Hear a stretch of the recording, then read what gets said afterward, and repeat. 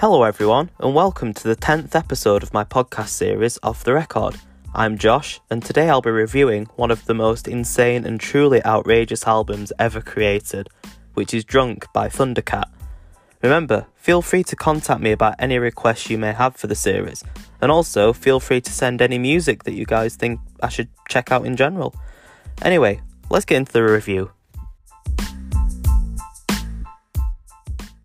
As always, I'll give a bit of background information about the artist, Stephen Bruner, aka Thundercat. Before delving into the record, even prior to his solo career, Bruner had worked with a huge variety of musicians, playing different instruments and even at a certain point producing a handful of albums, including an album by Flying Lotus, and he even produced the jazz samples that feature on the rapper Kendrick Lamar's To Pimp a Butterfly. There's some really amazing samples on that album, and that's also an album that I would definitely check out. However, before making the decision to go solo, Bruner had been understated to some extent in my opinion. However, this did change hugely when he started to create his own music. There was almost a sudden eruption of creativity and imagination, and as a result of this, many previous collaborations with critically acclaimed songwriters, all he needed was to utilise his own creative energy into a single project, and this is where his third studio album, Drunk, comes in. The first aspect of the album that really made me fall in love with it was the beautifully scattered synth beats and the long, drawn-out, fuzzy guitar solos. All throughout Drunk, Thundercat's vocals sound very reminiscent of almost a 90s R&B artist. However, this blends seamlessly with the melodies sounding more like a long-lost Parliament record, which I can't stress enough how much of a positive attribute this is for the album.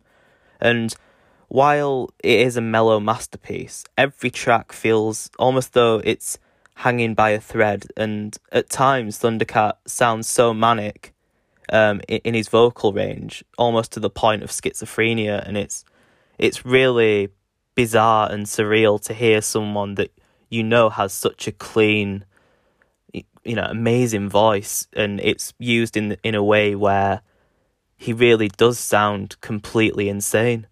And while the overall sound of the record feels like a quaint throwback, there's something about the production quality and the technical craftsmanship that has been put into the album where it feels almost like it's arrived from the future. The structure of the album is arranged in a very specific way where you feel intrigued and almost compelled to keep listening all the way through just to see what the outcome of the album is, what it's all building up to. And while the theme of the album constantly subverts, so does the structure of the tracks themselves. For example, in Them Changes, it has a very laid-back and lo-fi quality to it, but the presentation of the vocals is so erratic that it leaves you feeling slightly uncomfortable and uneasy almost.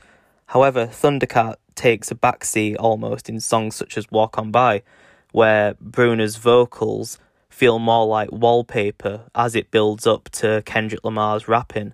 And in songs like this, I feel that it's much more structured and conventional almost, which could either be seen as a positive or a negative quality.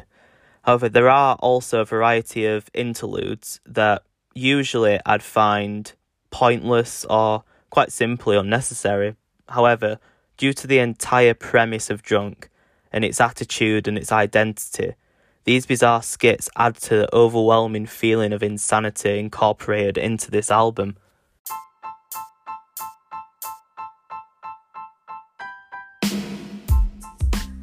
Overall, I would highly recommend this album, purely for its attitude and immaculate production quality, and I really look forward to hearing what Thundercat might come up with next. However, I don't think any of us really know until it happens, really. I mean, he's just that type of musician that really will surprise you every time he puts a record out. Anyway, that was my review of Drunk by Thundercat. Thank you all for listening, and I'll see you very soon.